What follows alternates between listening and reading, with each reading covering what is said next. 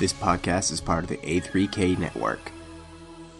For more information, visit www.anime3000.com. Warning. The views and opinions expressed by this producer are not necessarily the views and opinions expressed by Anime 3000, its producers, partners, or affiliates. Listener discretion is advised. Are you regretful? Are you remorseful? Are you successful? Or are you just trying to make it through?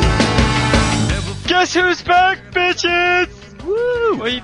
We don't really have to guess, because in order to listen to this, you would have had to click on a link that says what show it is and the episode, and then scroll down to the little audio player, unless you're on iTunes, in which case you would have clicked the download link, which would have displayed to you the podcast title and who's behind it. But regardless of all that, guess who's back, bitches? Woo! It's The Other Side. I'm Cody Byer. And I'm Alex Berry. Yeah! Yeah, and you may have noticed there was no Other Side last week. Why? Well, there was going to be one. We had a nice little delightful one planned, and it fell through. Basically, we were going to discuss, and there is an anime dating site out there. A few of them, actually. Yeah, and we were going to basically do a delightful little romp where we were going to set up a profile, a fake profile, and just see what responses we'd get. Just kind of go over the thing in general, because that's kind of sad, an anime dating website. If your main criteria, because I think a lot of these dating sites, the whatever the theme of the site is your main criteria. Match.com, you just want to hook up with somebody, serious or no. eHarmony, you want a serious relationship. Fucking Christian Mingle, you're religious and you want someone else who's religious. When you start getting into stuff like, my main criteria is that you have to like anime too, that's sad as hell. I don't really care what your religion or your belief system is or anything else, but I just cannot be with someone who does not share my intense love of all things Japanese. And I cannot imagine that there are too many terribly attractive people that are making themselves options on a website like that. and if they do, it's like not a picture of them, or you're gonna find out like they're psychotic and riddled with Asperger's. Like there's some catch. I did see a few pictures of these people, and it amazes me in an age when we have all these free image editing programs available on the internet that people still post these kinds of photos of themselves. It's like, okay, maybe you don't want to be sneaky and redraw your face or whatever, but you couldn't even adjust the lighting to be a little bit more flattering, or you couldn't do anything. You just scanned that and said, yeah, this is what I'm going to put up on this site where I want to find a mate.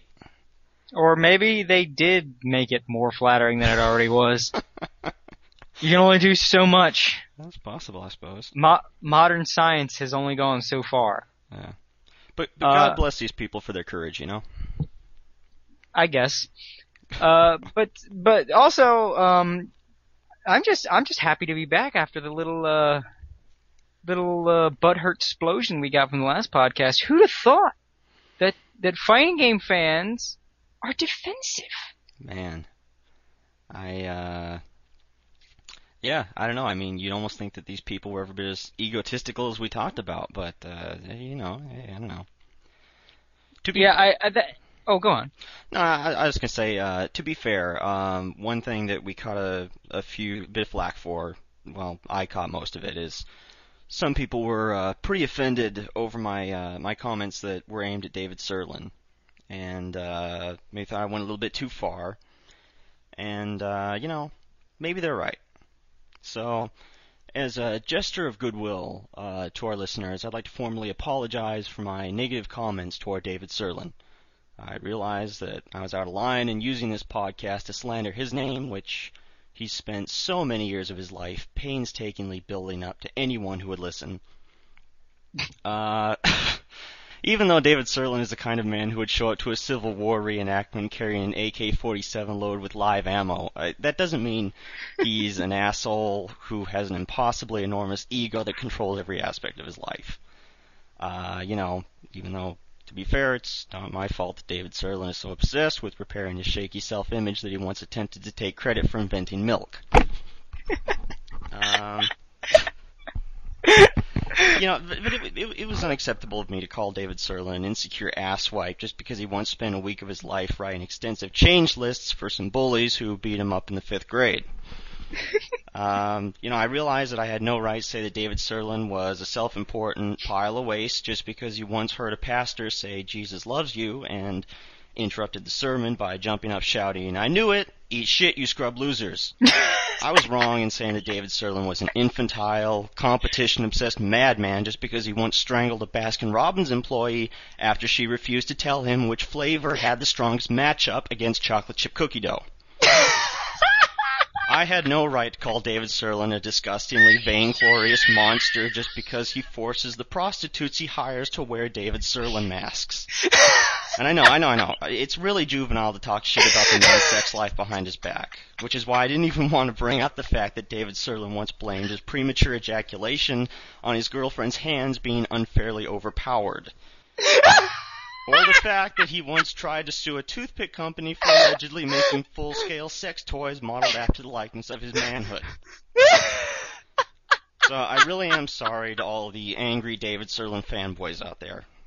Despite what I may have said previously, the truth is that I don't want you all to kiss my ass, and I really don't hope that you get buried under an avalanche of unsold copies of David Serlin's poorly written, craptastic excuse for a book.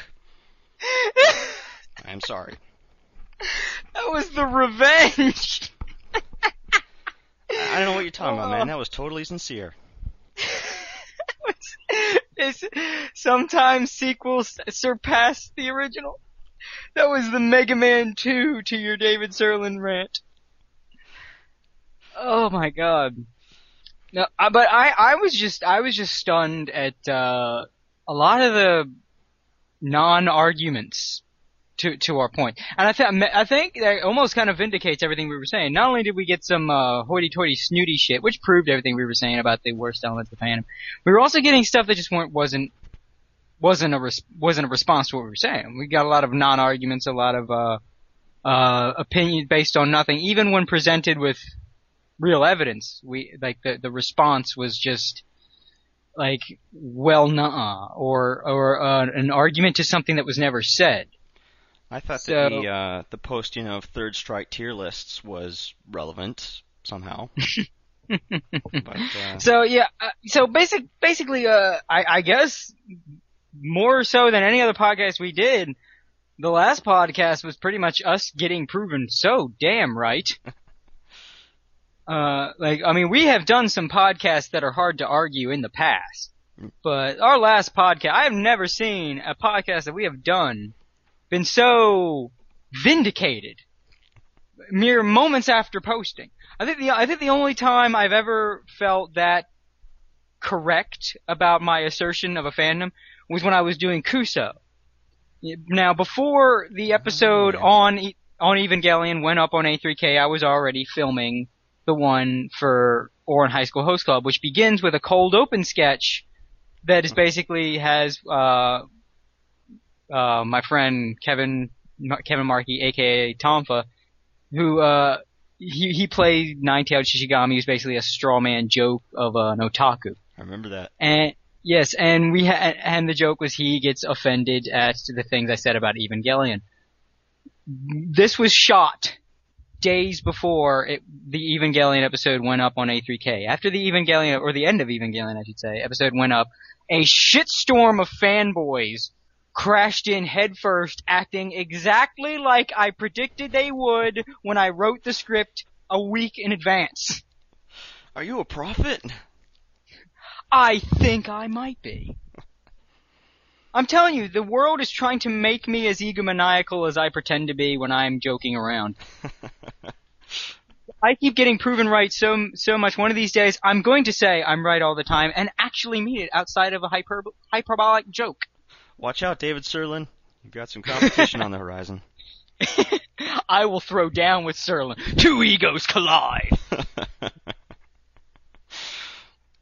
One giant mental dick will remain. Whoever wins, we lose. Exactly. The internet loses. Yeah. Let's just hope they kill each other. So anyway, today's podcast. Now many of you may have heard the sad news, but 4Kids has recently been gutted. You may have heard, it didn't get a lot of fanfare, surprisingly. I didn't even fucking hear about it. Apparently, it was a long span of time ago. I don't even remember when it was. 4Kids filed for bankruptcy. I think that was in April of last year, I think.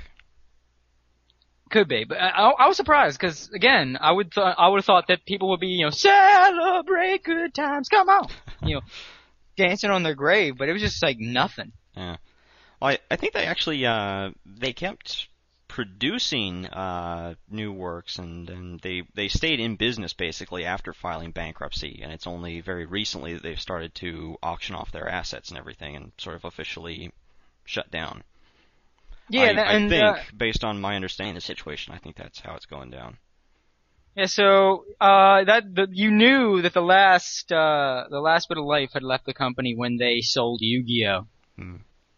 That was the final nail in the coffin.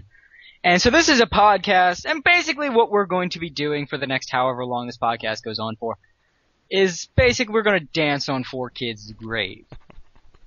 A while ago, I heard be a respectful retrospective of the company's life.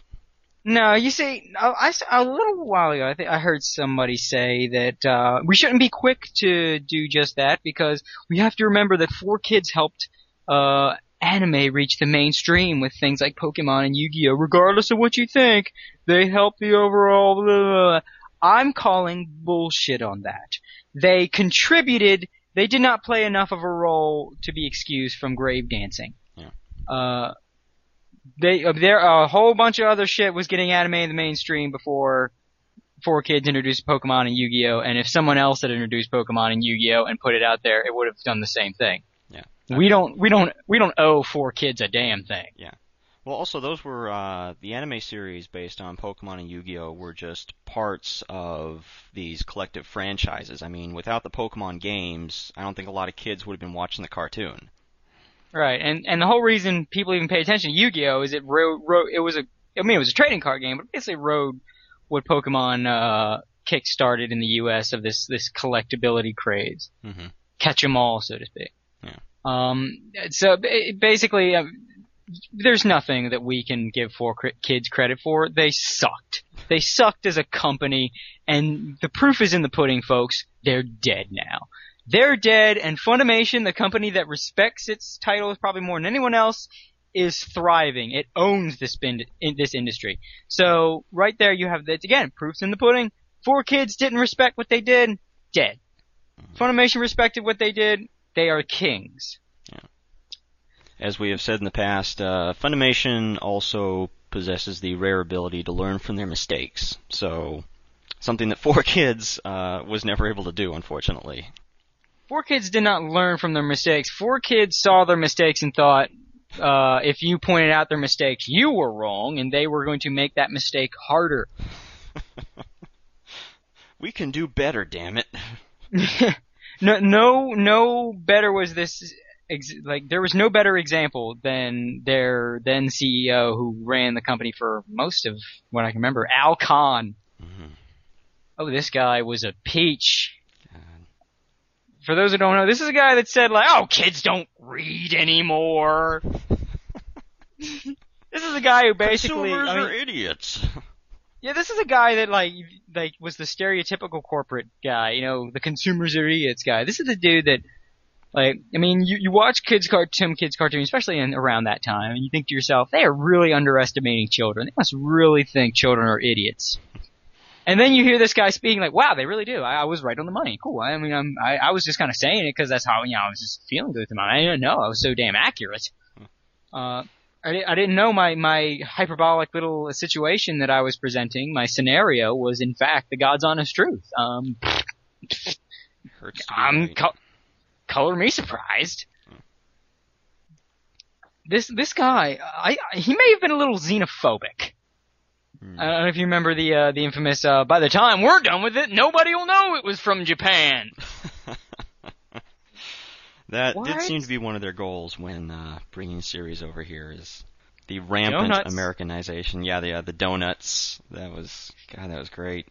They Jelly-filled donut. This is a jelly-filled donut. Have I mentioned this donut is jelly-filled? You see, I'm eating a white puffy thing with a red inside. So I just want to make sure you know that is because it is a jelly-filled donut. Now, I know it's odd to have a triangular jelly-filled donut with the jelly being a perfect red sphere, but I'm telling you right now, jelly-filled donut. I'm just going to repeat jelly-filled donut a few more times just to make sure that you know, you kids at home know, this is a jelly-filled donut.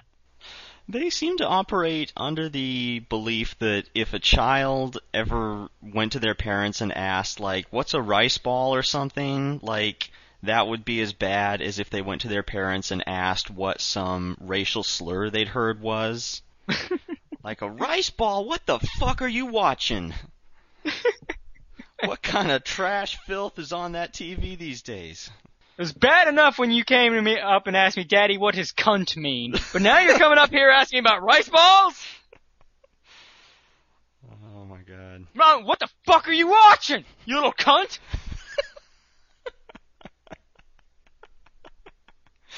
Look, the whole reason I put you in front of that TV is so I don't have to look at your ass. Trying to fuck your mother over here. I don't have time for your fucking questions. Get back in there and watch something fucking wholesome so I can get back to eating your mother out. Quit crying. Shut up, you little pissant. The fuck did we have him? If Al Cohn were Norman Rockwell. We don't care if you folks at home don't know who we're talking about. Yeah. But yeah, that was always what got me, especially when it would get really bad at getting rid of the anything ethnic. I do remember the one point where a giant rice ball was replaced by a giant hero sandwich, but they couldn't really edit, so there's one scene where it's supposed to be rolling down the hill, it just kind of flips, like reverses itself, like it's upside down, right side up, upside down, right side up, and it's rolling.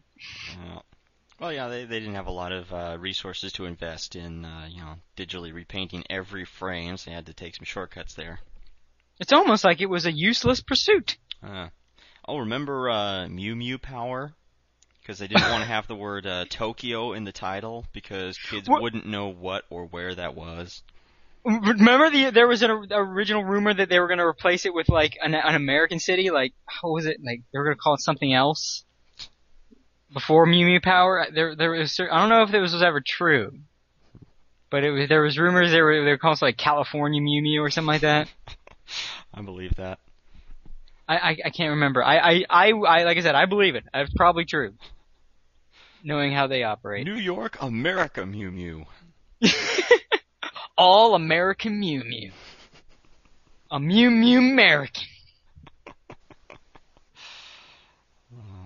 Which was ironic because around those time slots, I don't think they played on the Fox box, which is 4Kids' little thing, or even back when it was Fox Kids. But around that time, there was a show airing that was dubbed by a different company that was a very similar show called Tokyo Pig. That was a wacky kids show. It was aired about Saturday mornings around that same time slot. And there was something poetic and funny to me about that. Yeah, I don't know why they were so adamantly opposed to the idea of children being aware of the fact that something they liked was made in a different nation originally. I mean, in this age of political correctness, you'd think they'd be kind of jumping on that. Like, oh, we're going to take this opportunity to teach kids about other cultures and everything, but... Isn't that what fucking Dora the Explorer and whatever that old little Chinese midgets cartoon shows are all about? I think so, yeah. But that's not Japanese, so... We don't need kids finding out about those tentacle porn people. You know, I don't want to read too much into this, but there is kind of an oddly racist undertone there when you think about it. Yeah, it is like basically, it's not just that they remove Japanese culture. That's bad enough. But then they would replace it with American shit. Exactly. again, the jelly-filled donut. It was taking a distinctly Japanese food and making it instead into a distinctly American food. Taking the giant rice ball and making it a hero sandwich. Oh my god. You couldn't lie and say it was another jelly-filled donut? Did you shot your jelly-filled donut wad? They not really gonna didn't fall want for that to that. become an internet meme. Yeah, you're not gonna fall for it twice. Oh my god. It's like these kids. They're like Doomsday from Superman. You can't use the same thing on them twice. They adapt. They become immune to what you used last time. Oh my god. Like fucking little monsters. Doomsday killed Superman. This is no joke. Oh my god. Yeah, they, you'd think some of the stuff they would have just cut it out completely, but, no, they did not take the Occam's razor approach to editing. Which And, I think was best exemplified by, their treatment of One Piece. That was what killed them. Oh yes. Because before they had still been making money for these Japanese companies, so I guess that's why no one ever looked what they were doing. And then they sent them One Piece, and the guys in Japan are thinking, oh, okay, now we're gonna get some more money. One Piece. I mean, of all our 3 big shonen series, this is like the most Western friendly. And Yeah. I mean, the other 2 shows they're taking off. So you guys take One Piece and start making us money, and then like a year goes by, it's like, where the fuck's all our One Piece money? How the fuck is this not selling? And they walk over to Mary. What did you do? Did you hear the reactions some of the Japanese staff had to 4Kids' One Piece? I just imagine a bunch of guys yelling, Jesus! No, it was close. One of them said they were off the record. I think it was disgusted or something like that. Yeah. Like the ones that spoke up minced no words. They thought what they did to One Piece was garbage. Yeah. They took the license away from 4Kids. They took it away from them. It's not like 4Kids like, well, this is not making money. I guess we won't renew. No, it was like, you can't have this no more. Yeah. They took it back. Yeah. That's pretty bad. I don't think. When's the last time that's ever happened? I can't think of any examples myself, but Exactly. I mean, I don't think that's ever happened where the treatment of a show was so bad and bungled so gloriously that the original Japanese company that owns it took it away from them. well, that's the really tragic part of this is that they really did pretty effectively destroy One Piece's chances in America. I mean, you look at how popular this series is. You look at what a great job Funimation has done with it since they picked it up. I mean, this show should be absurdly popular in America. This could have been like the next Dragon Ball Z over here. And yet, it's really not that big at all. Well, I think one of the other things that killed it was Cartoon Network becoming the idiots that they are today.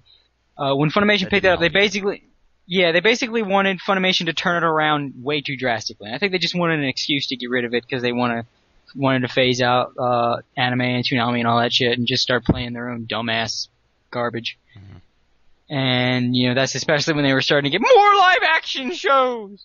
On the Cartoon Network. Yeah. And the idiot running the thing now. It's more of a network, an entertainment network, than just a cartoon network. Please fire yourself. We You shifted incompetent the fucking hack. focus from the word cartoon, you see, to the word network. Okay? That's called rebranding in the industry. That's what we've done here. The guy running Cartoon Network now is a fucking buffoon. He's terrible at his job. He should quit. He should go away, walk off into the fucking sunset, never to be heard from by humanity again. You are never going to compete with Nickelodeon. Stop trying. Just be what the fuck you're supposed to be. Shut your stupid mouth. Yeah. I mean, God, they were getting better ratings a lot of the time. They were just running But that would Hanna-Barbera have killed shows. One Piece. Uh, Yeah, it was basically what happened. The worst part was that Funimation had to stick with a lot of 4Kids shit when they were playing it on TV. oh, yeah.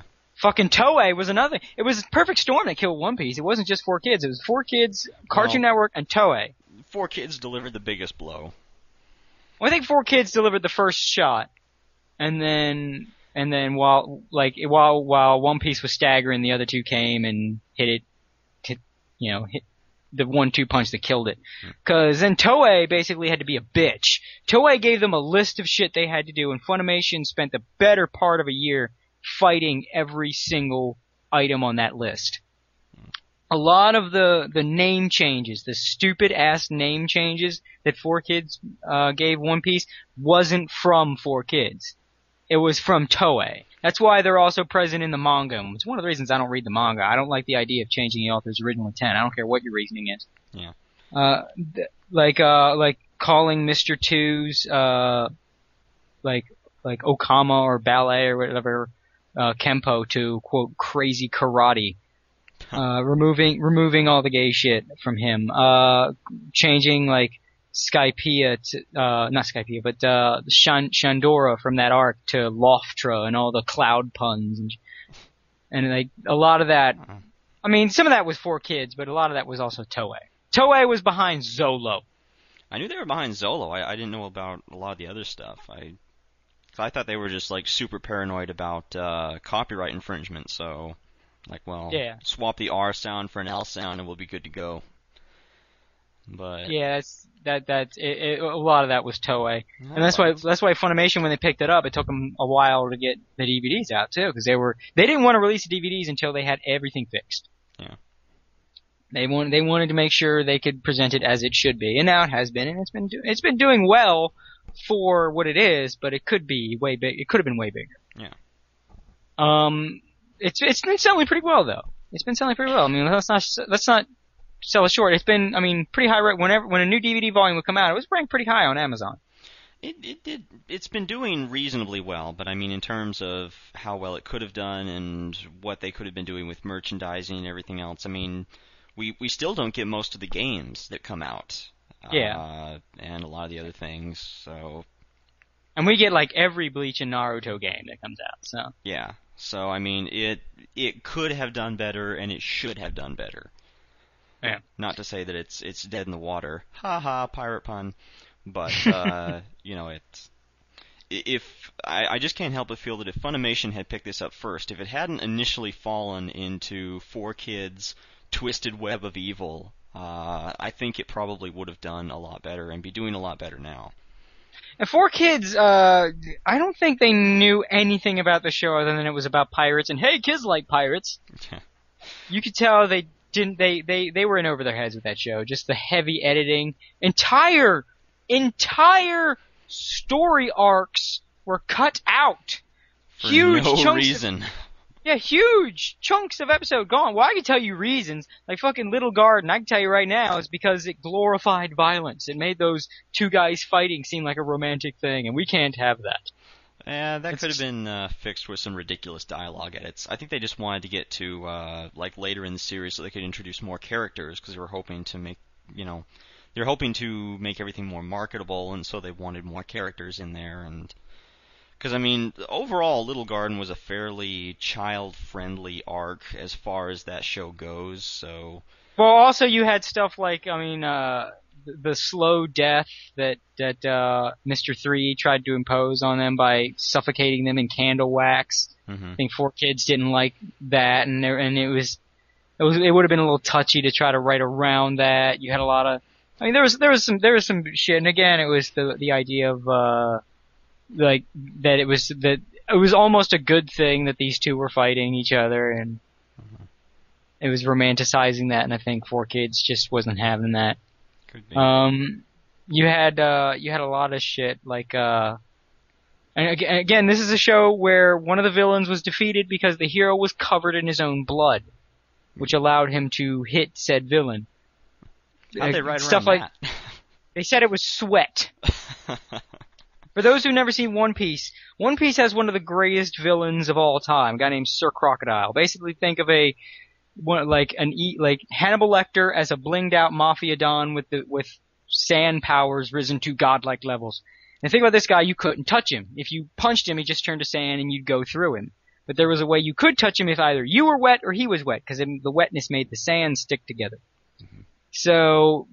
this guy had beaten the shit out of the main character Luffy multiple times. Still the only villain in the entire series to ever hand Luffy his ass like that multiple times.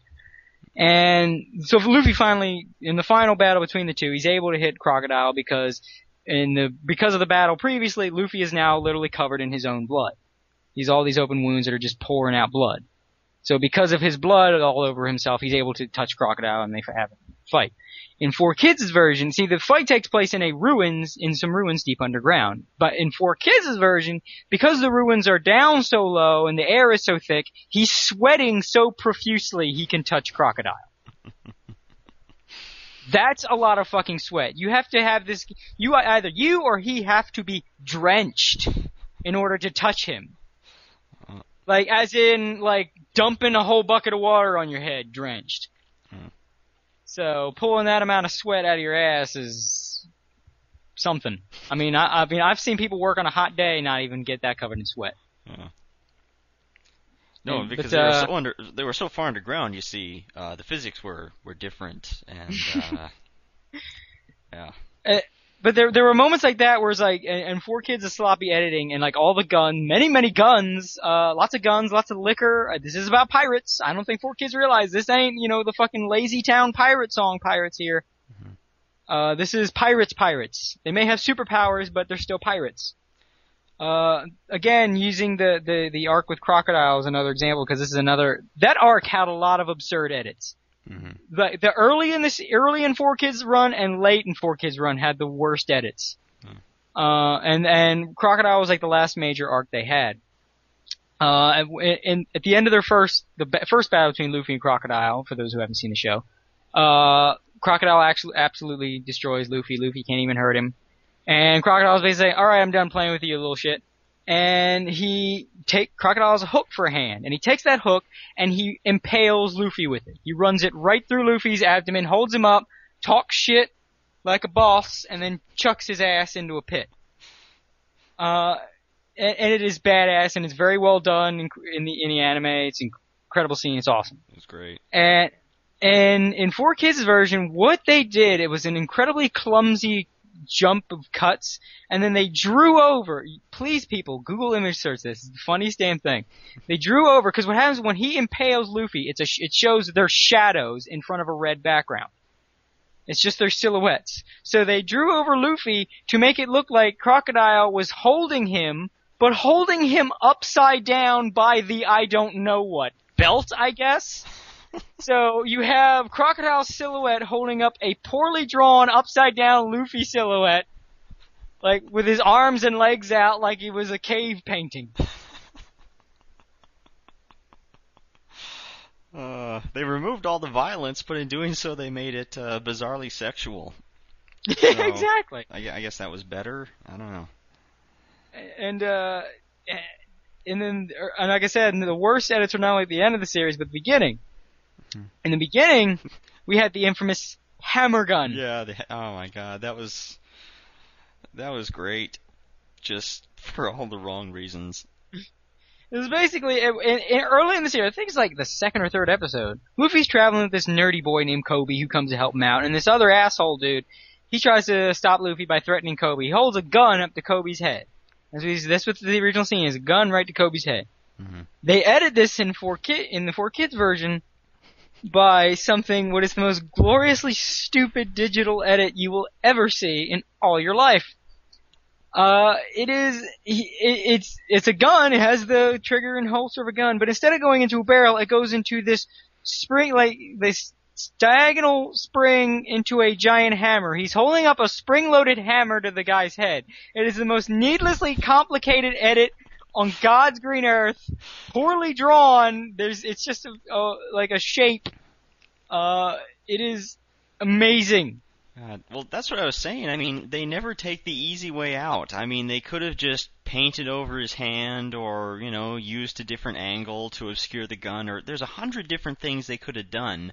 Or had him point at him, say, "I'm gonna get this guy if you don't." Yeah, I mean, that's stupid, but it's less stupid than a hammer gun. Yeah, you had the pointing hitmen in Yu-Gi-Oh, so why the hell not? But yeah, that's what I mean. They always go for the most purposely ridiculous, nonsensical edits, just because I don't know. They're testing the audience, I guess. Like, how much of this bullshit can we get away with before somebody calls us on it? And of course, there is the matter of replacing all the Navy/Marines, because both works, guns with super soakers. Yeah. That's not a lie. That's what first they drew over the rifles with actual super soakers with the little water plastic canister at the top. Yeah. Then they said that takes too long, so they just started recoloring them green.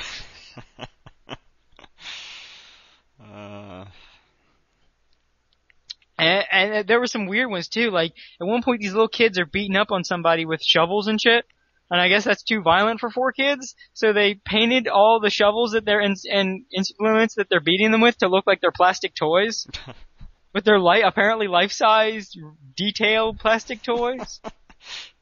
It's okay to beat someone to death with a shovel when the shovel is pink. Yeah.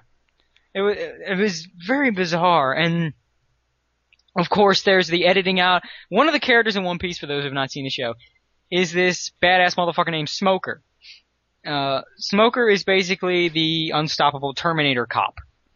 Always trying to bring them pirates to justice, and he's a grizzled motherfucker with smoke powers and can do a lot considering his powers are just smoke. Yeah. And he is always, at all times, smoking 2 simultaneous cigars. 4 Kids edited out the 2 simultaneous cigars and just had smoke coming out of his mouth while he had lockjaw at all times.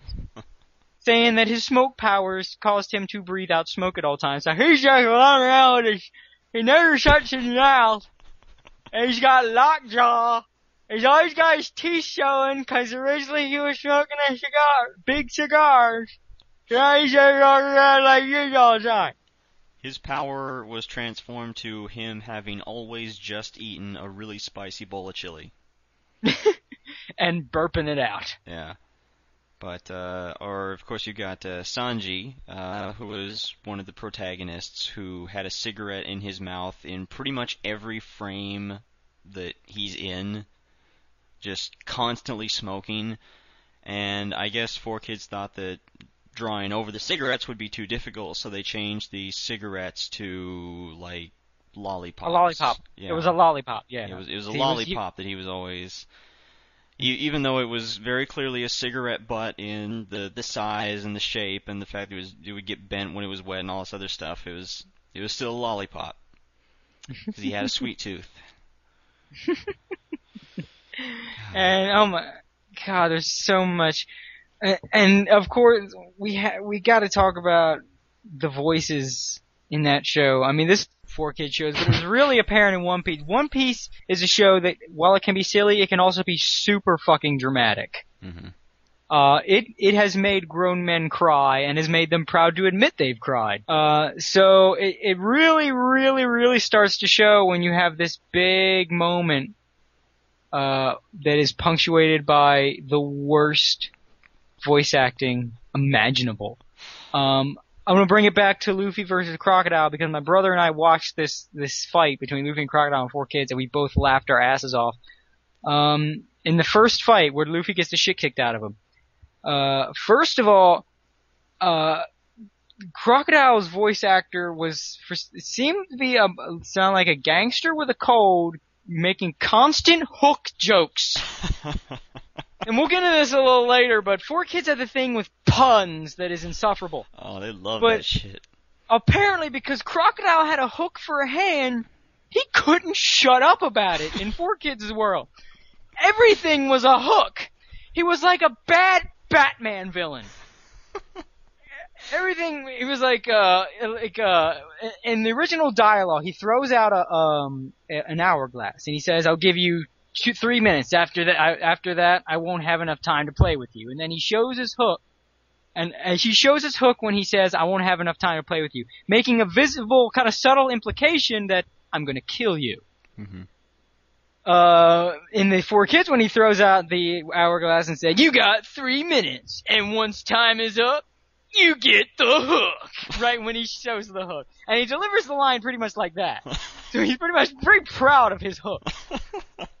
He ends that fight when he's holding up, cave painting Luffy upside down.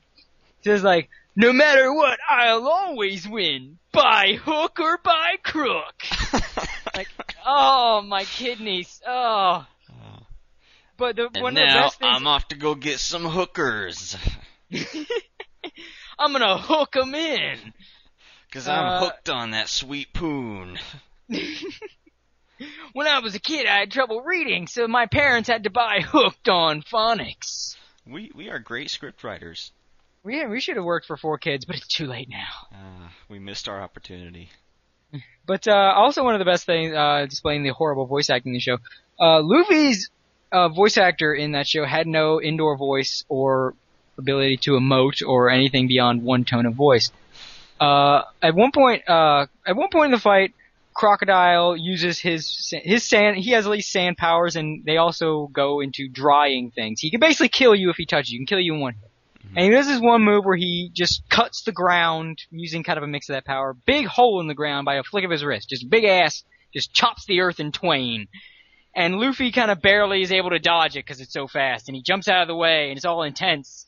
And it shows his face that he's struggling because he was like, oh man, I just barely did that. And originally it wasn't much of a reaction. It was just like, that kind of thing. It wasn't even that much. Yeah. 4Kids, during the shot of Luffy's face, slow-mo dodging that, cutting the earth in twain attack, 4Kids decide to have Luffy make this beautiful noise.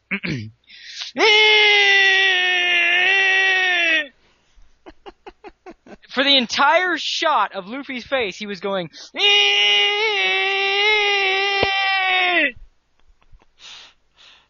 what? And but then I want to kind of break this scene down because this scene is a glorious example of everything wrong with 4Kids in One Piece. So then So then at one point when Luffy looks back at the hole that Crocodile has cleaved in the earth, and the way that he delivers the line, my brother, once he pointed out, I can't unhear it, sounded like he was introducing a game show. Looks back and goes, "There's no bottom!" And he's like, oh my god, it does sound like he's introducing a game show. There's no bottom! That's when removing all the swearing actually hurt them because they could have done something great like, holy shit! Yeah. And then at one point, another one of Crocodile's many sand powers, he stabs the ground because they're fighting in the desert. He basically has such an advantage, it's impossible to beat him. He stabs the ground and makes this, sinkhole. And then in the original dialogue, he explains that because of his powers and why he is so powerful in the desert, one of the things is he can just create sinkholes like that using his power. Just anywhere he wants. Just boom, we'll suck you in, you're gonna bury you alive. Nothing you can do. And that's what he's originally saying. He even had a really cool line of the desert makes a convenient coffin. No headstone necessary. And Luffy's kind of running to get out, and he's like, what is this? And he's running to try to get out of the sinkhole, and he can't get out. And Crocodile's standing over, talking shit and whatever. 4Kids' dialogue in this scene is amazingly bad. Crocodile apparently, in 4Kids' world, became so enamored with the fact that he made a comparison to it being Luffy made a comparison to being, quote, like a big desert toilet!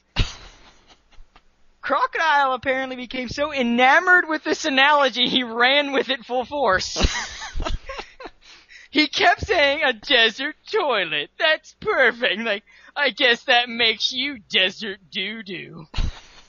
It's like, I'm sorry, did the obvious, gangster, the mafia boss with the godlike powers wearing all the expensive jewelry and the very, very large, intimidating man, that can cleave the earth in twain with a flick of his wrist, just say the phrase, desert doo-doo? That's great that grown men wrote that. And literally like that, he was really into that analogy. Once Luffy said, it's like a big desert toilet! At first he says like, desert toilet, well I guess that makes you desert doo-doo. That's right, a big desert toilet. Yes. It's like, Crocodile, just do your Beavis and Butthead laugh and get it over with. I know you're repressing it. He was caught up in that analogy. He's like, finally, a name for this attack. Oh, he named it. I was gonna call it like the hell of quicksand or something, but desert toilet, that's got a ring to it.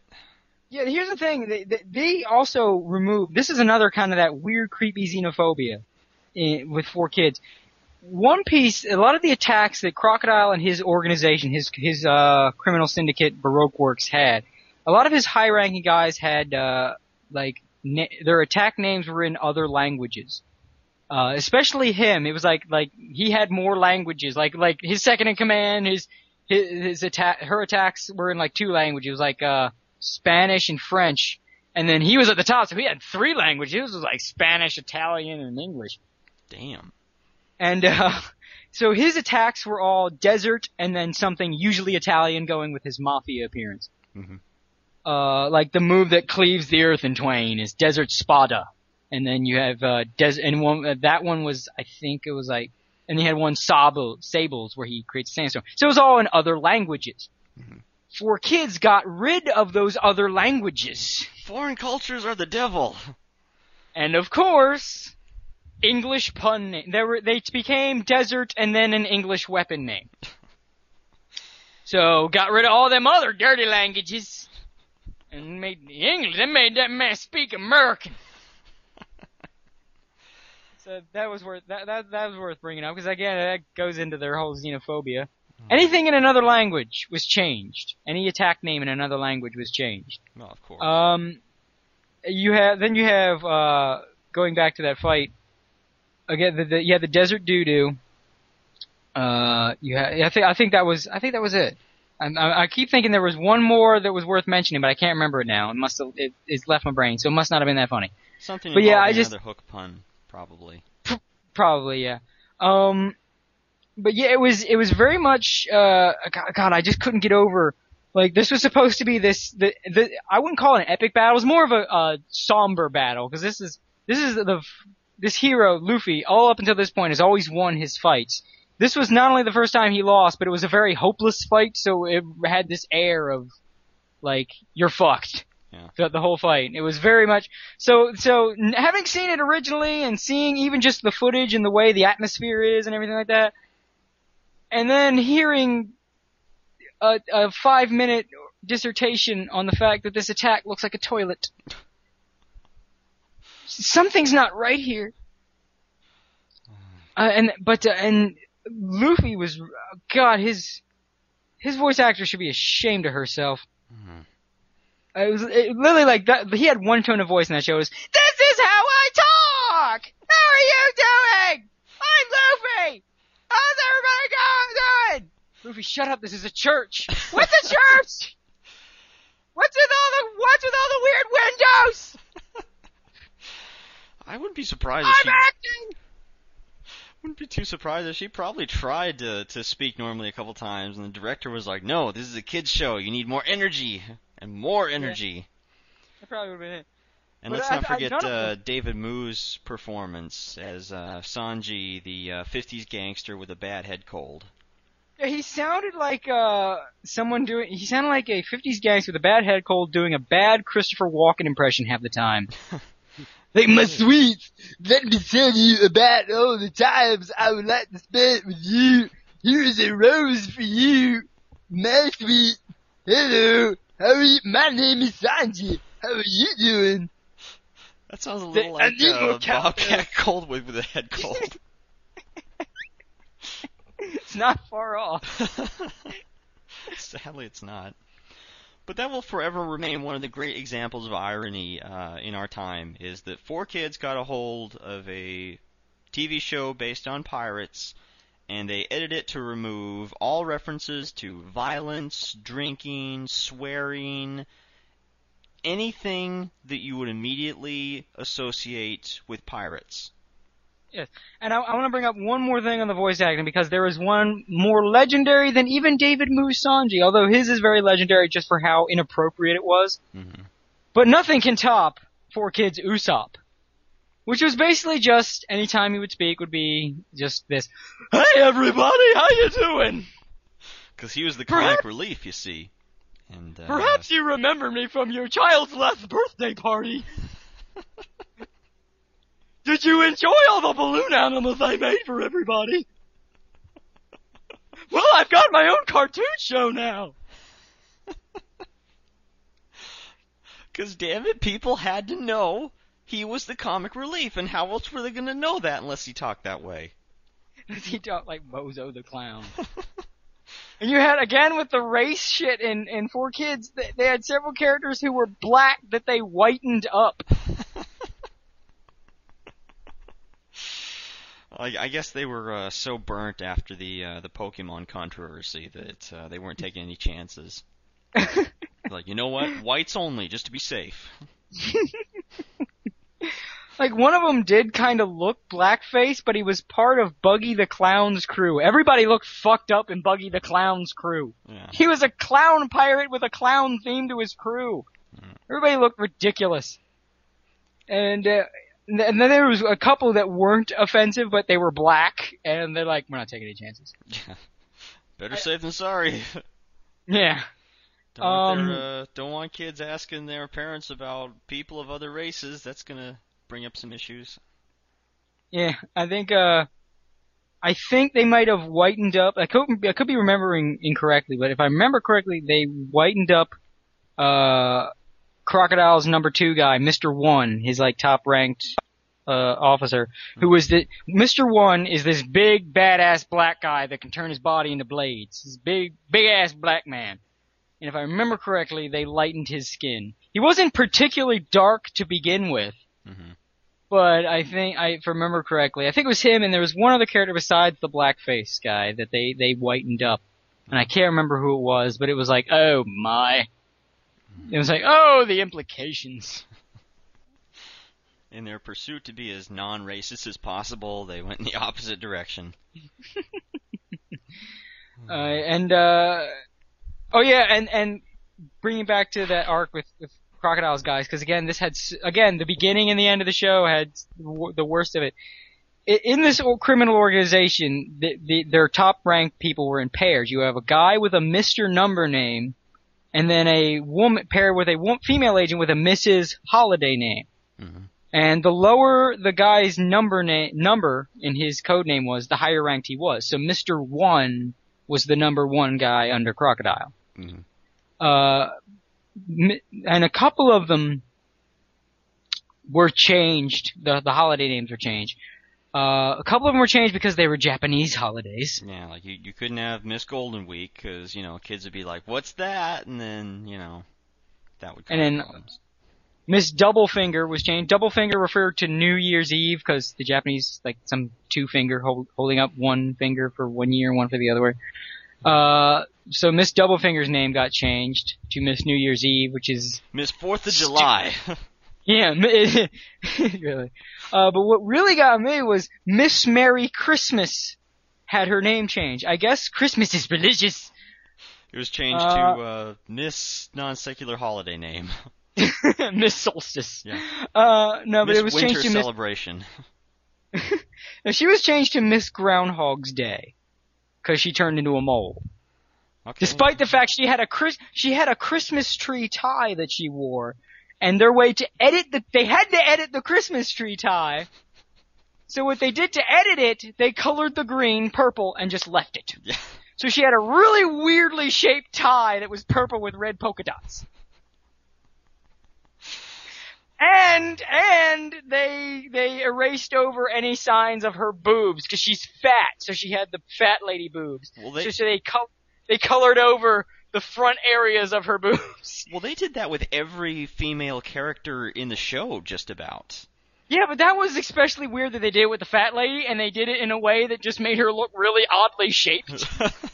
Because again, any front lines representing breasts on this woman were colored over, so she just looked like kind of a weird beehive shape with nothing going on in the middle. I mean, yeah, they got rid of cleavage everywhere it went, and they just erased it or drew over it, so people were either wearing really weird things or their collars went really far before any breasts started to happen. Yeah. But that was the weirdest one, because like, what are you protecting the kids from? Lusting over? You afraid there's an 8-year-old chubby chaser? You don't want to get excited? What are you doing?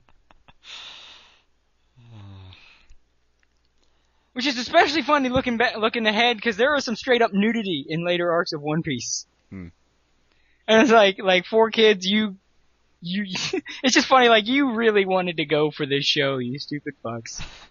I don't know if they actually looked at it. I think they just saw some promo pictures of the characters and thought, well, you know, it's kind of, because One Piece, I don't want to say it's drawn in a kiddie style, but It's influenced by Western cartoons. yeah. So I mean, you could see that's the sort of thing that could easily fly over here. And they thought, well, all right, the kids love the pirates, and so this is going to be marketable. You know, we'll go ahead and bring it over. And then probably when they got the first episodes, they're like, oh shit, there's swearing and violence in this.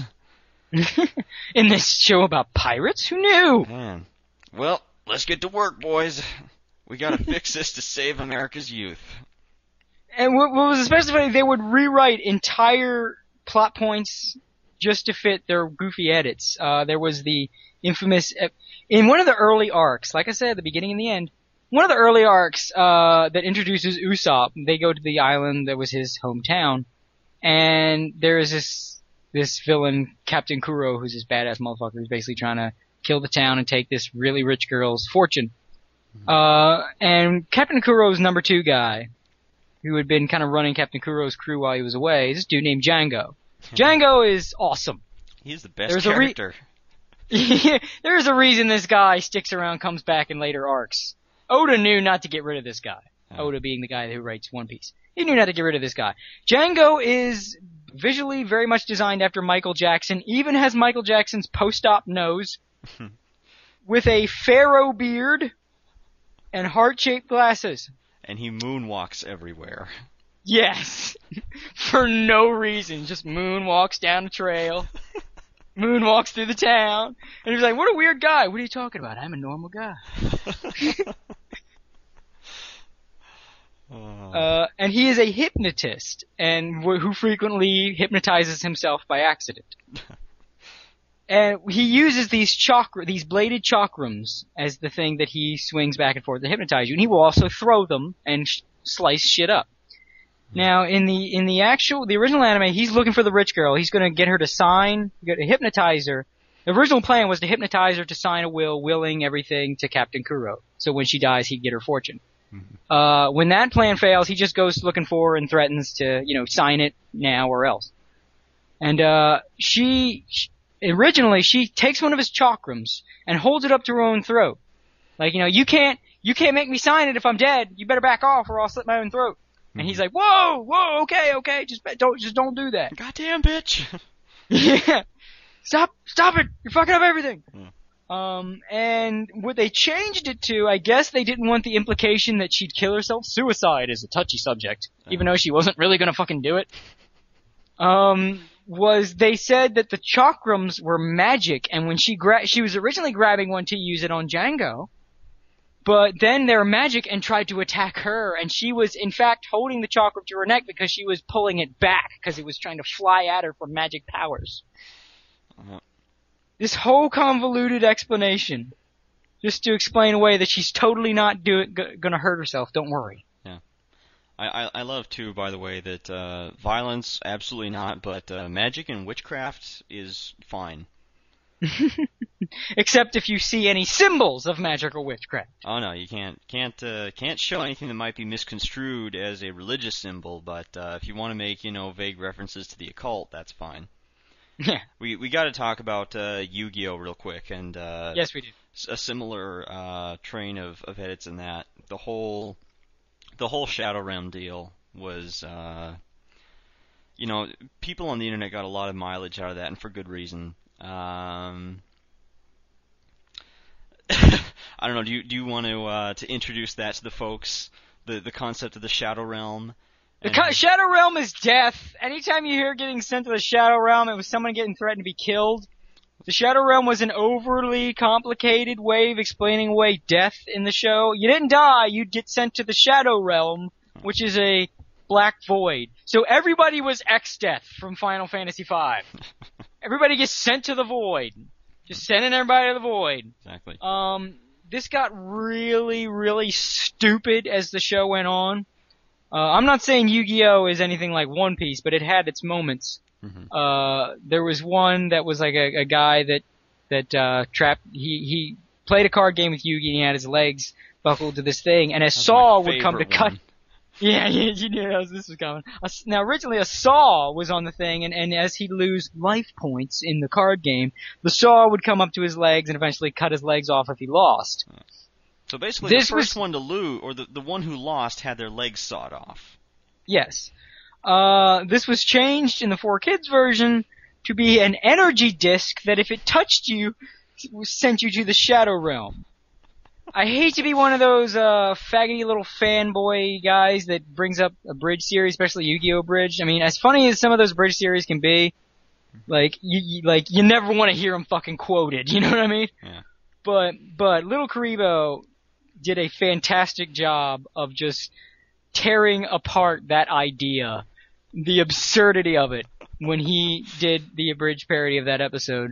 I gotta my hat's off to that guy. Little Karibo, I mean, I cannot make fun of that any better than he did. I mean, just the whole, oh my god, no! Save me from the completely harmless disc that can't actually hurt me! Dude, you got it. I can't even top that. You got it so on nail on the head.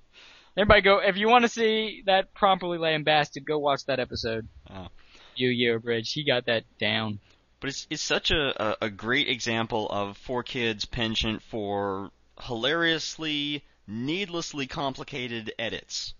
Because it would have been so easy just to cut out the whole blade thing altogether and say, okay, well, whoever loses is going to be stuck here for the rest of the tournament or whatever. You know, you're not going to be able to get out of the cuffs. Yeah. But no, they had to do the whole other thing. Or like when they're doing that, Yugi and Kaiba are battling or dueling, whatever the hell they call it, and that the other guy's on top of that skyscraper, and there's like a glass floor. And in the original, there are bombs attached to each side, so that the losing team, the bombs will go off, shatter the glass, and they'll fall to their deaths. And in the 4Kids version, they edited that to there was an invisible portal to the Shadow Realm just below the glass, so whoever fell through would go to the Shadow Realm and be trapped there. Which again, they would have had to have, all they had to do was rewrite one line of dialogue and cut out about 4 or 5 seconds of footage just to remove that plot point completely, not even introduce the danger of the floor shattering, and you know, you're good to go. But they felt compelled to introduce this bullshit sense of danger by having this whole thing with the invisible portal to the Shadow Realm that you would fall into if you lost this card game. It was the successor to The Next Dimension from Funimation's shameful days of Dragon Ball Z. That was Next Dimension was pioneered by the Ocean Group too, so that's Well, that was Saban and Funimation when they were together, one and the same kind of deal. But that was back when the Ocean Group was the dub staff. But that was still, I think that was mostly Saban actually, because remember Funimation talking about that one of the reasons a lot of those edits happened was because Saban was catching a lot of flack for Power Rangers. That's right. So they were lightening up Dragon Ball Z so they didn't catch more bullshit. Yeah. So that spawned. So the Shadow Realm was basically the spiritual successor to the Next Dimension. Oh God.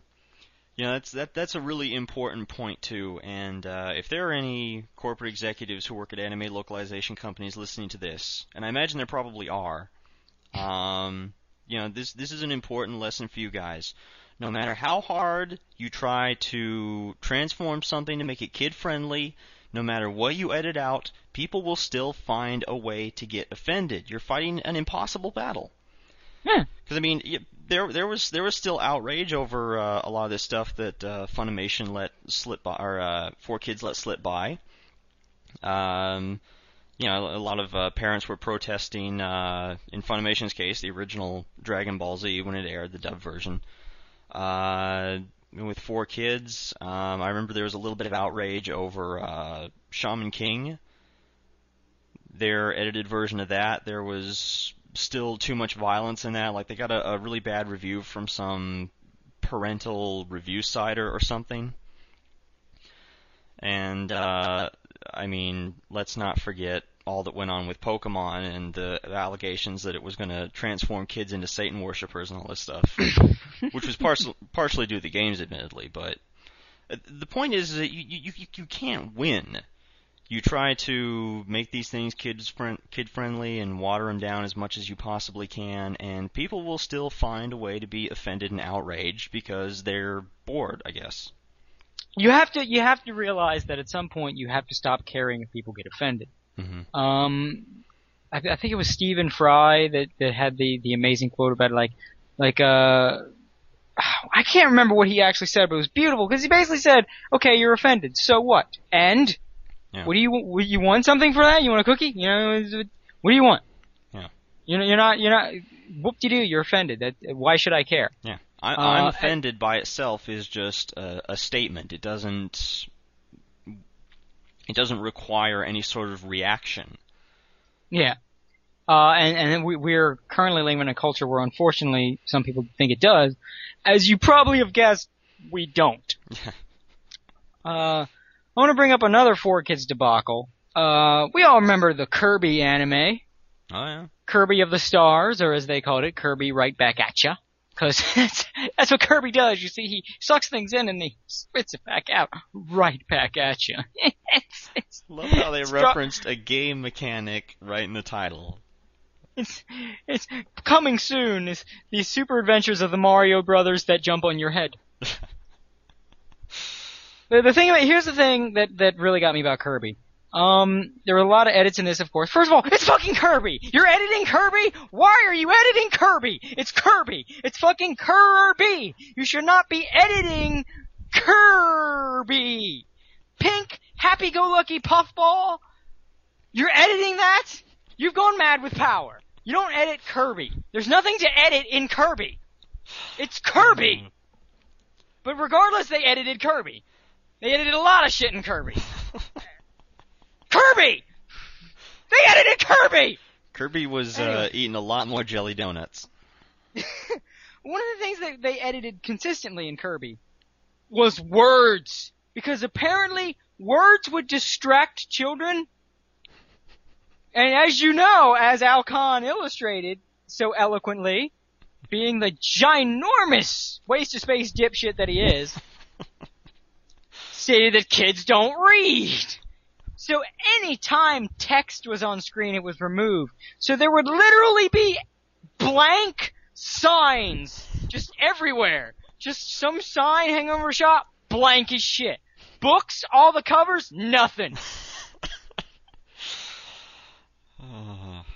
Like, you would just see a sign with arrows pointing in two directions and not telling you what the fuck is in either direction.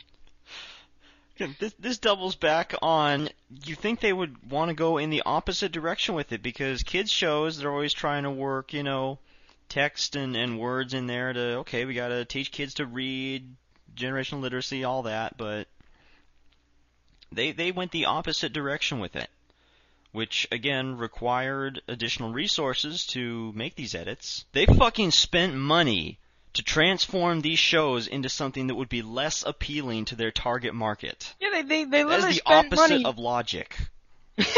That's why they had a horrible business model. They wasted money to make shows less watchable.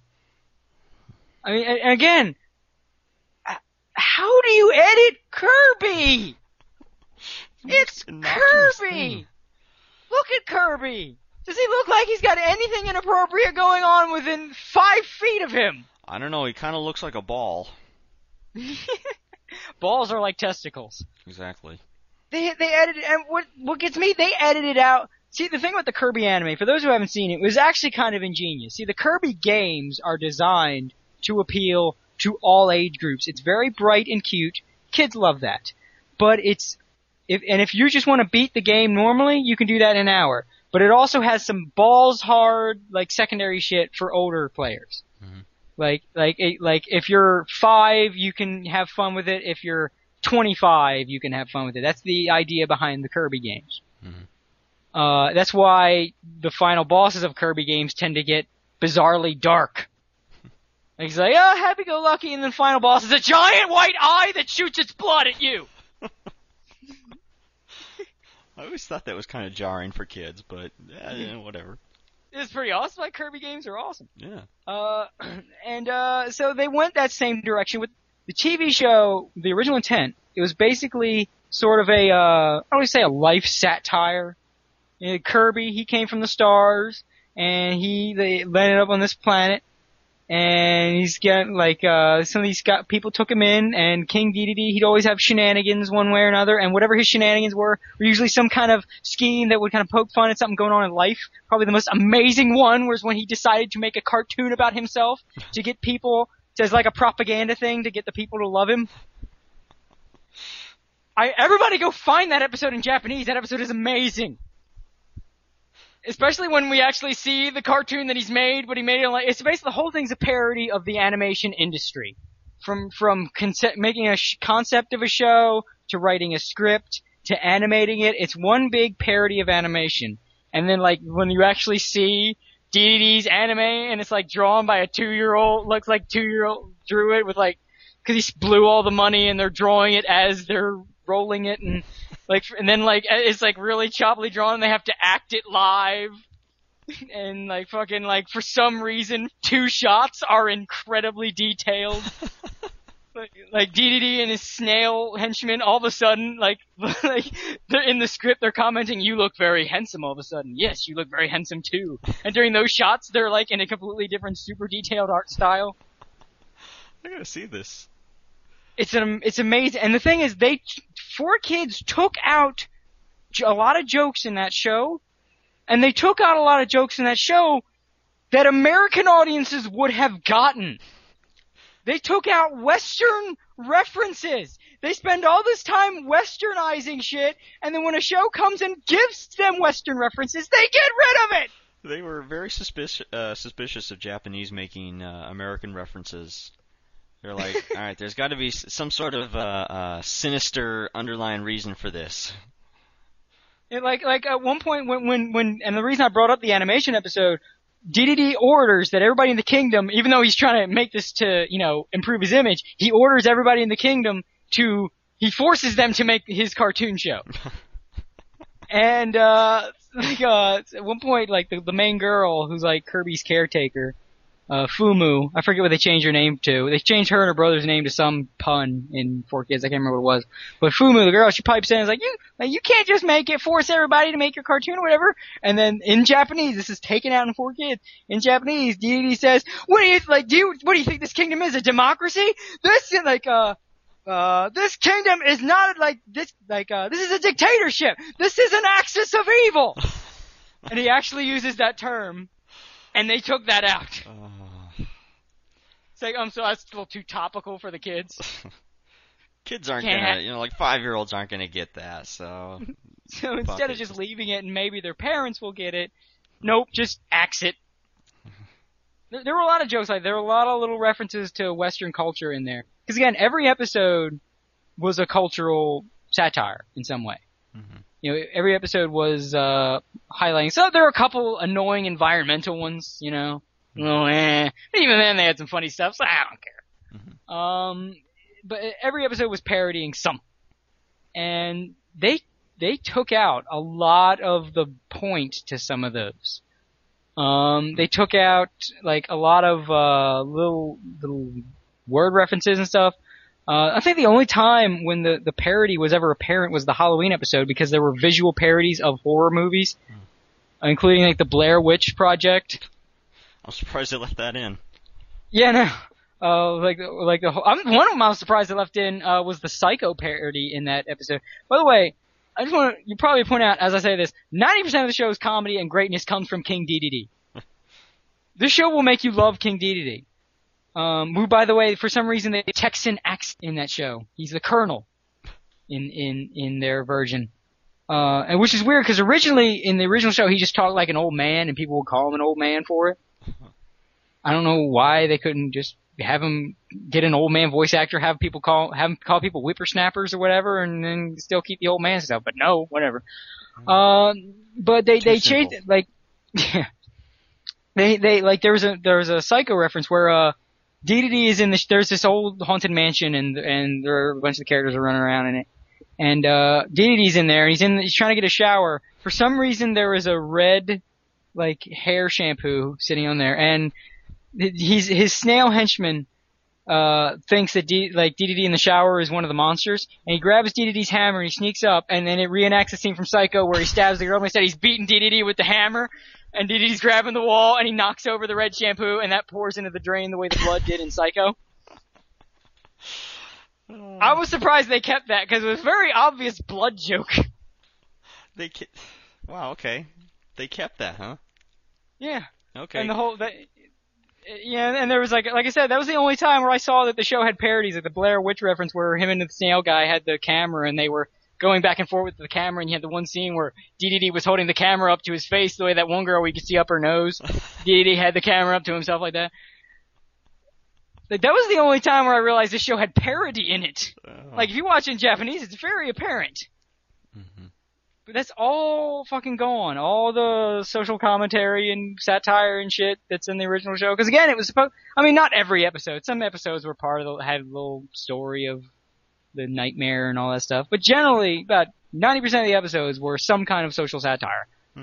Gone from the fucking 4Kids version. Again, even when it was shit, when it was Western shit. References to Western movies. References to... There was a couple George W. Bush references. I just can't get over how they will paint over scuff marks on the characters in One Piece, but they'll leave a blood joke in Kirby. Yeah. Good lord. That blew my mind. Again, I'm surprised they edited it. They took out a whole episode. They took out an entire episode because the episode was making fun of people's fear of the dentist. And 4Kids thought that would make kids actually afraid of the dentist. Okay. So they removed it entirely. It was a whole episode. It was like DDD didn't want to, like, he kept eating sweets, but then he got a toothache. But instead of, I swear to God, instead of going to the dentist, his henchman kept saying, "Sir, you gotta go to the dentist." Like he's scared of the dentist and he wouldn't go. So instead, he stole painkillers from the dentist's office and just kept taking them.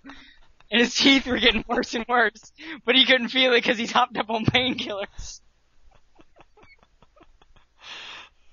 Well, that might explain why that episode got axed, but actually, their official explanation was they were afraid it would make kids afraid to go to the dentist. And like, that was the whole point of the episode, was to not be afraid to go to the dentist.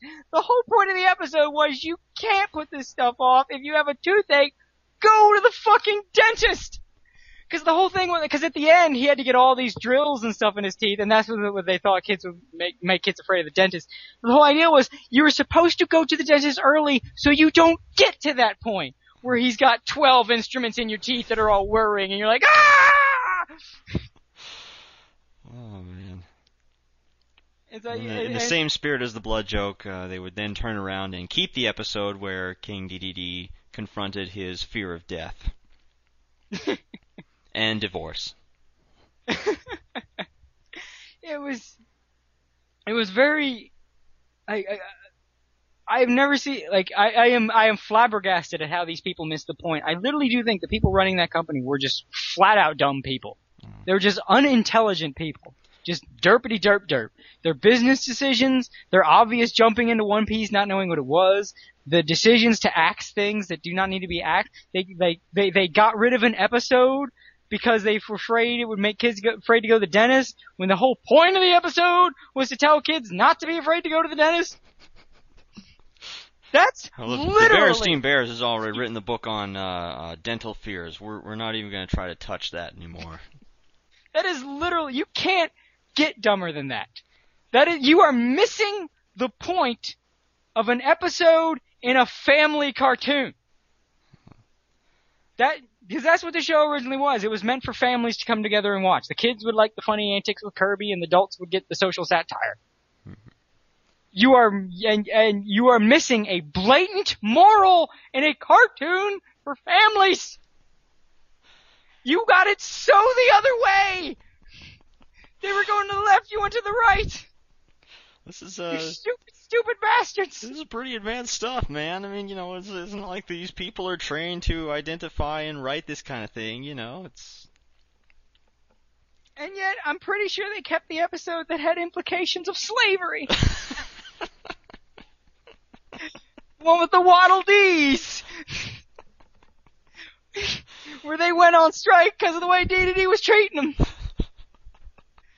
It was like a whole slavery, semi-union joke, and they kept that!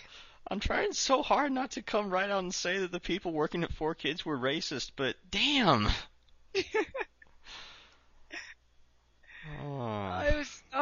was... They were just stupid people. There's no other way to sugarcoat it. The people working at 4Kids who ran 4Kids, who were doing all that, were morons. They did not know what they were doing. They just got really lucky that they picked up on 2 very profitable franchises. They made a shit ton of money, and they did not know. They were thrust into an industry where they did not know what they were doing. And now they paid for it. One Piece was the that was going too far, you know. Yeah. They had been able to coast on that Yu-Gi-Oh! Pokemon money, and then that was when you knew things were getting bad. Like I think it was around the same time that the One Piece debacle happened. That Nintendo came and said, you know what, we're gonna do Pokemon ourselves. We're taking that from you. Yeah. So that had to sting. Yeah, so I think it was just like, it was a company that got in over its head when they got a couple lucky breaks early on, and they never quite, they started licensing the shit that no one else wanted to. Fighting Foodons, I mean, come on. They got pretty much, like, I think that's why they were able to get away with it for as long as they did. They were making good money on Yu-Gi-Oh! Pokemon, and they were just picking up shit no one cared about. Yeah. It's like, whatever, I don't really expect Tokyo Mew Mew to make a ton of money overseas, whatever. Just send it to the Yu-Gi-Oh! Guys, they made that shit profitable, maybe they can make that profitable. Well, I don't think they realized these were just like dumbasses with like who hit it really fucking lucky. Like, I guess we do, oh man, what do we do? Nintendo sent us that anime of that racing game they do. What do we do with that one? Phil? Tell Phil to come back from his smoke break. I don't know what to do with the Nintendo racing anime. He said more puns. Yeah, I'm not going to get into the F-Zero, but that was another debacle, which pissed me off because I love me some F-Zero. And yeah. Although I'm not a big fan of that anime, but still, it was pretty bad. I mean, I don't even think there's much. I mean, there's a lot of superhero-y stuff, but like with a lot of fighting and violence. Again, but it's like, I think that was, they had a deal. Nintendo's animes went directly to them, but that could not have been like, that was destined for failure. You had F-Zero. For those who never played, it's a futuristic racer, high speed, balls hard. Mm-hmm. I mean, it is basically, you'd think SNK made it. It's so fucking balls hard. Oh. And it is, but it's awesome. And it's one of the things that's like the aesthetic to it, besides being futuristic, it's very Western superhero comics turned up to 11. Yeah. All the characters are very these exaggerated superhero, supervillain, or just like crazy comic book trope kind of characters. It's awesome. It's just like the crazy ass cast. So there's a very superhero vibe to it. Everybody knows Captain Falcon. I mean, it's pretty much, you know, Captain Falcon will tell you all you need to know about F-Zero. He's a good representation of its overall theme.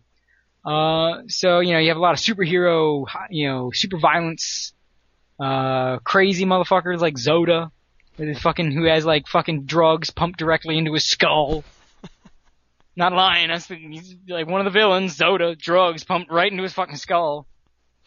So yeah, shit like that. That was destined to fail as soon as it went into 4Kids' hands. Like, oh my god, you ain't gonna do nothing with that. I'm just gonna walk away from this. I don't even wanna watch it. I don't even wanna see what they do. Yeah.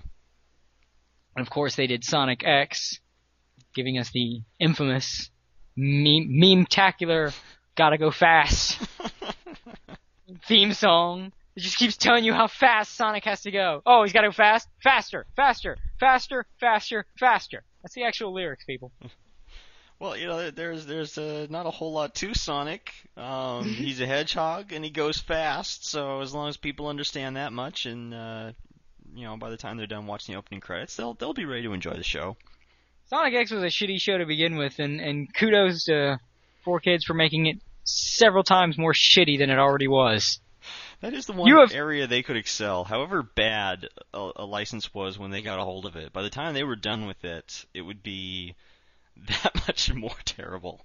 Sometimes to hilarious degrees. Yes. Sonic X was I just remember so many people were bitching like they pulled a One Piece in like the final arc and they changed a bunch of fucking plot threads, like eliminated episodes and rewrote shit. 'Cause why not? Of course, yeah, exactly. I'd care more, but fuck that show, it's dumb as hell. The only good thing that came out of Sonic X and 4Kids having like basically their recording studio was the one that did all the Sonic games for a while. Thank God that's over. The one good thing that came out of that was Mike Pollock as the new Eggman voice. He's great. You could tell he loves that role. He is having fun. That's why when they got rid of everybody else, they kept him. They got all these new voice actors from Bang Zoom. All the California crew you've heard in a bunch of well-dubbed anime.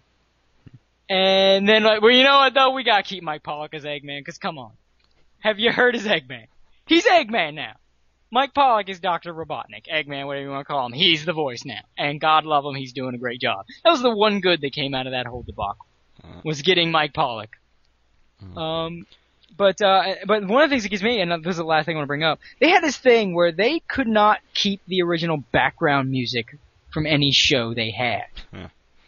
They would replace all background music with an endless synthesizer going with the actions on screen thing. The music never shuts up in a 4Kids production. Because again, kids are dumb. If the music stops, they won't pay attention. Exactly.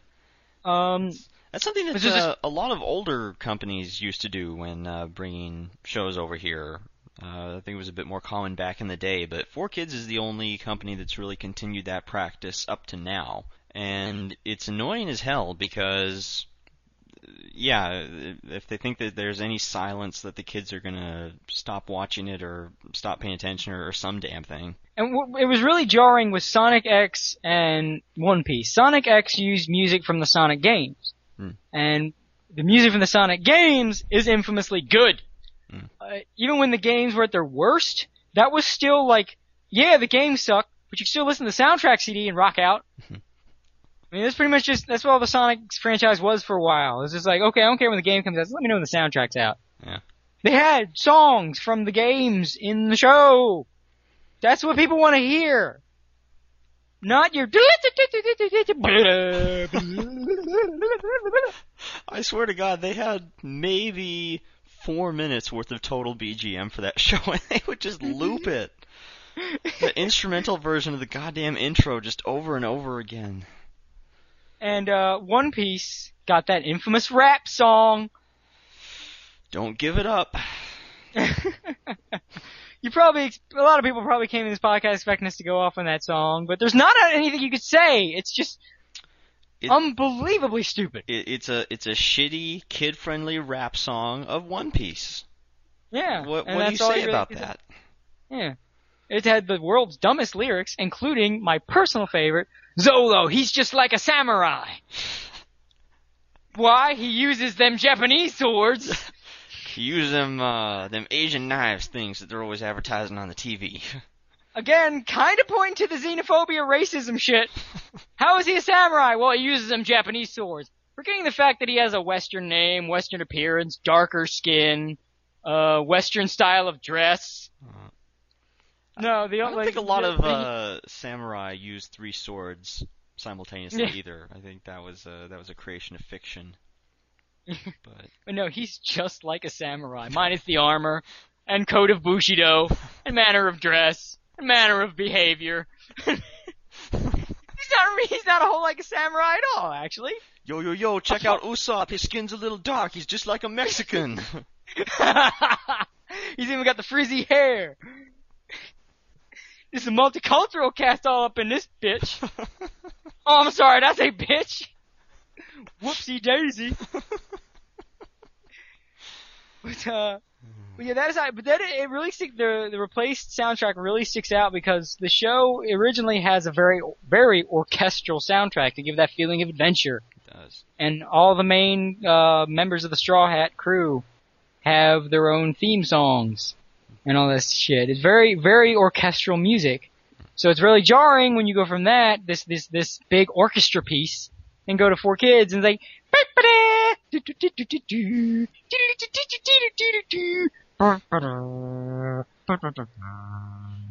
some dude on his 25-year-old Casio keyboard just going at it. Yeah, that's really what the soundtrack was. It was like, alright, Jim, just cut loose. Here's the footage. Just watch it and just go where the wind takes you. And which you don't see from the non-visual aspects of this scenario is that Jim is retarded. He's currently drooling on himself. Have at it, Jim.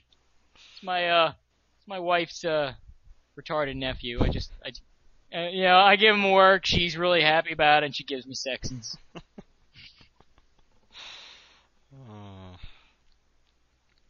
See, I think it's about all you really say about 4Kids. They were terrible. They deserve what they got. Rest in pieces, motherfuckers. Yeah, but not One Pieces. Ah, that was stupid. Shut up. That was a 4Kids caliber pun. Yes, it was. I just want to say real quick before we go. Well, this is an actual thing.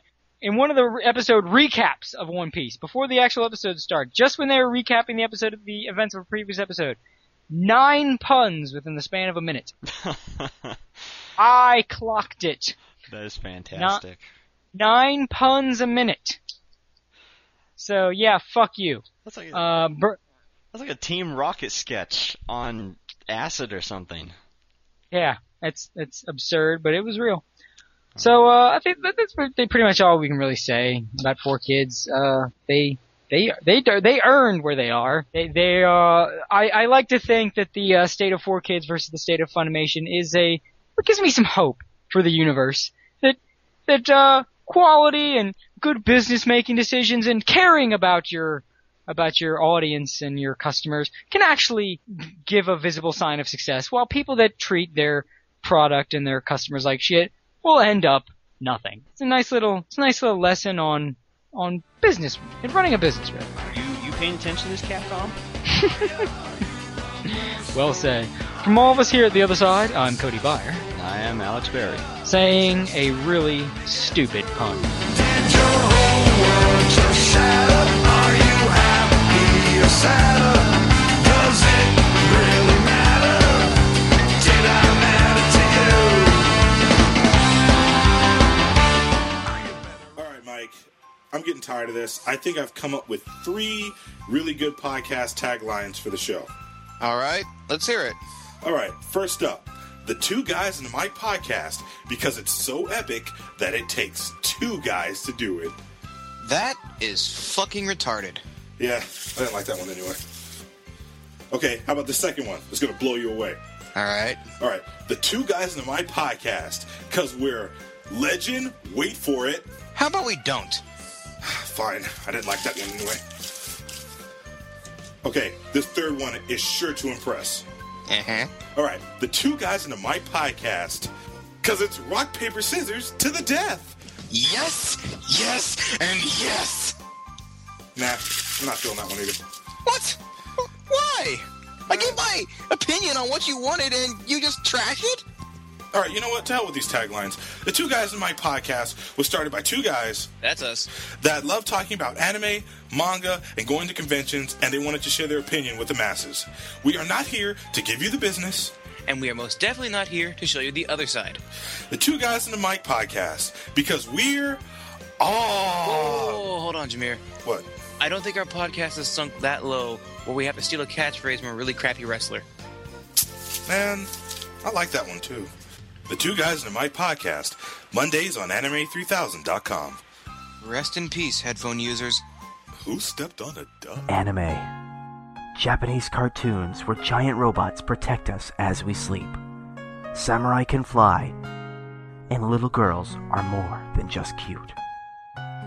Many podcasts have attempted to review such things, but once they're gone, where can we turn to? I don't have time to f*** around. Don't worry, guys. This round is on us. Oh yeah. Introducing the Anime 3000 Bonus Round podcast, where an elite team of podcasters go above and beyond the Call of Duty to review anime right when you need it. Wow! Incredible! You can find the A3K Bonus Round on anime3000.com and on iTunes. Keeping the bar open for one last round, the bonus round. Anime3000.com